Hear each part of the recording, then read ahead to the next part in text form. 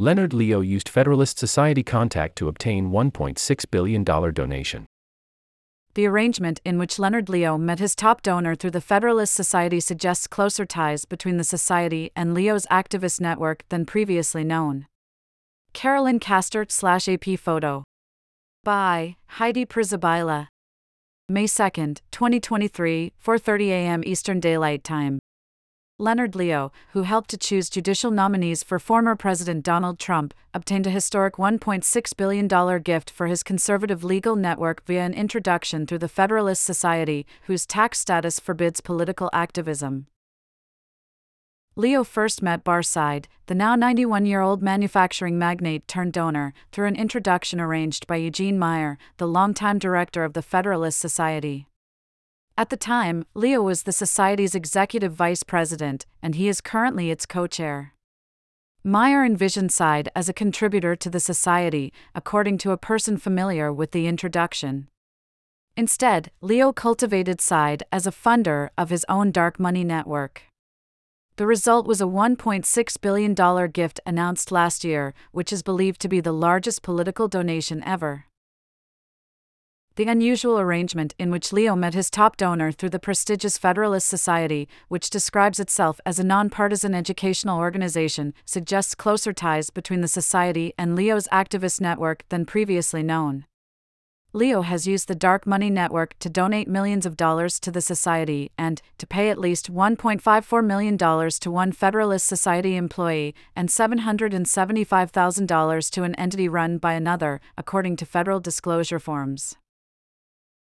Interviews with people familiar with the internal workings of the Federalist Society, including two board members, paint a picture of a symbiotic relationship in which Leo uses his connection to the vast network of scholars in the Society to earn credibility with donors, who then contribute to dark money operations that engage in the kind of partisanship the Society officially eschews. Leo's political activism and his use of donor money to enhance his own wealth have prompted increasing tensions between him and his fellow co-chair, Northwestern University law professor Stephen Calabrese, and Meyer, who has been executive director or president for more than 30 years, according to three people familiar with the Society. But they said Leo's ties to the conservative donor base fans fears that a rift would leave the Society struggling for funds, while members also worry that any breach in the facade of the conservative legal movement would only empower the liberals that all sides disdain. Leo's business empire and his leadership position at the Society easily gets blurred, creating a public relations problem, said Professor Lloyd Hitoshi Mayer, an expert on nonprofit organization advocacy at the University of Notre Dame. The Society must decide whether Leo's personal activities have become detrimental enough to its image that he should leave, he said. That can happen in a smooth way, with Leo agreeing to leave, or it can happen in an ugly way, with that person threatening to take donors with them or maligning them publicly, said Mayer, who is listed as a contributor on the Society's webpage, meaning that he participated in events. The Society remains highly dependent on Leo's network. It received $5.6 million in grants in 2020 and $3.5 million in 2021 from the 85 Fund, a rebranded dark money group that Leo has said he plans to use to fund conservative causes nationwide, according to federal disclosures. This makes the Federalist Society the second biggest beneficiary of Leo's primary dark money vehicle, aside from Donors Trust, another conservative nonprofit. Calabrese and Meyer did not respond to requests for comment. In a sign of the close professional relationship between the Federalist Society and Leo's for-profit businesses, a spokesperson at Leo's new for-profit company, CRC Advisors, sent Politico a statement on behalf of Meyer. Leonard Leo did an outstanding job at the Federalist Society for 20 years, and we are enormously grateful for his faithful service, Meyer said in the emailed statement. 7 other board members contacted by Politico either declined to comment or did not respond to requests for comment on Leo's activities. One board member, granted anonymity to freely discuss a sensitive topic, defended Leo's dual roles as activist and society leader. The board member said others in the organization have similar dual loyalties, pointing to David McIntosh, another Federalist Society co-founder and current board member who is also president of the Club for Growth, which spends heavily on House and Senate campaigns through its affiliated political action committees. The club also paid for ads related to Trump's Supreme Court picks. But critics, including some within the society, note that Leo's dual arrangement provides a potential end-run around prohibitions on political activity by non-profit educational organizations, with the prestigious Debating Society attracting the donors and Leo collecting the funds through politically active independent groups. The great majority of Federalist Society members is in this Debating Society mode, and then you have this one person, Leo, who is kind of influential in a different mode, said one longtime member, who was granted anonymity to speak freely about a sensitive topic. Leo appears to be planning to use side's money to create a new ecosystem of conservative activism that he's likening to a Federalist Society for cultural institutions from schools to boardrooms. That he and a small circle of his friends appear to be getting wealthy in the process is all the more in contrast with many of the society's largely academic members who've spent 40 years building the group's pedigree as the nation's premier debating society, which is above the political fray. Side did not respond to a request for comment. Leo's dual roles have served to attract one key backer, Trump. As a presidential candidate in 2016, Trump promised that his nominees would all be picked by the Federalist Society. Yet, according to a person with direct knowledge of the situation, the list of Supreme Court nominees that Trump drew from in creating a conservative supermajority was devised by Leo alone. Neither the organization's top brass nor its board directors had any official role in crafting it. It is another example of how Leo's association with the society helped Leo build his brand with donors and politicians. There's always been a tension between the society's scholar-centric majority and Leo's money-making juggernaut, said the person. Now, the society member says, Leo's role in creating the court's supermajority has created unwanted challenges for the society. This includes trouble lining up Democrats or more moderate speakers to participate in its events due to harsh feelings over Leo, said the member. The society has a strong reputation for hosting speakers on all sides of the ideological spectrum, it boasts on its website.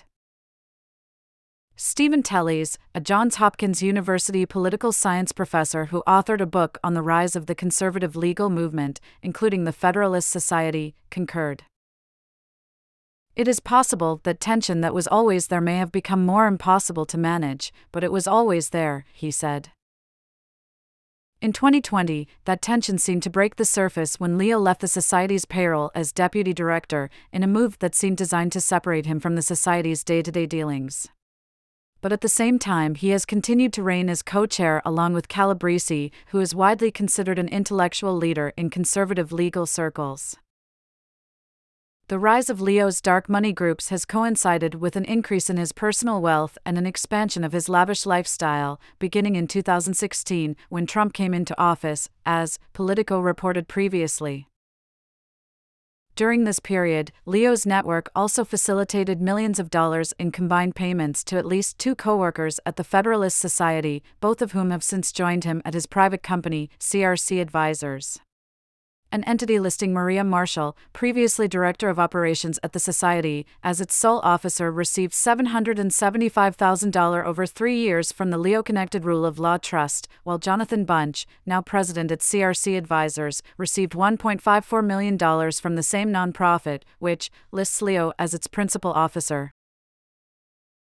According to federal disclosure forms, Bunch and Marshall did not respond to requests for comment, and CRC won't be providing additional comment on the matter, said spokesperson Adam Kennedy. Leo also appears to have used his network to pay between $1 million and $5 million to Trump advisor Kellyanne Conway for the sale of her business while she was advocating for Leo's list of preferred court nominees, which raised concerns among ethics experts and led to at least one complaint from a liberal watchdog group that called on Congress to investigate. The dark money group Leo used to facilitate the transaction, BH Fund, was dissolved days after Politico inquired about its role in facilitating the sale of Conway's polling company. A second for-profit entity tied to Leo was also dissolved around the same time. The Barton Group, registered to the same address as Leo's BH Fund, took in $2.59 million from the same nonprofit, the Rule of Law Trust, which lists Leo as its principal officer. Virginia State Corporation Commission filings show that, along with BH Fund, the Barton Group was also dissolved days after Politico's story ran in December. The Federalist Society, an organization of 60,000 lawyers, law students, and scholars, has made clear that it does not lobby, take policy positions, or sponsor or endorse political candidates. But the philosophical distance between its top leaders couldn't be more evident. Calabresi, who has remained an academic and an unpaid Federalist Society leader, has been vocal about the politicization of the High Court and, in 2020, publicly argued for 18-year justice terms. On October 24, 2022, Calabresi co-authored an amicus brief in Moore v. Harper arguing against the idea that state legislatures could act without any check in regulating federal elections. Traditionally conservative organizations such as the Rutherford Institute and the Niskanen Center co-authored a similar amicus brief alongside the ACLU. These briefs are in opposition to several filed in support of the petitioner and linked to Leo and the funders of the Federalist Society, including the Honest Elections Project, the Claremont Institute Center for Jurisprudence, Citizens United, and the American Legislative Exchange Council. More broadly, Leo became a fixture advising Trump on judicial appointments that coincided with a loss in confidence in the court. Meanwhile, Calabresi called for the impeachment of Trump twice. In a July 2020 op-ed, he called unconstitutional Trump's suggestion the November 2020 election be delayed. Calabresi again called for Trump's impeachment on January 12, 2021, following the January 6 U.S. Capitol riot. We have a new app. Download the upgraded version for iOS or Android.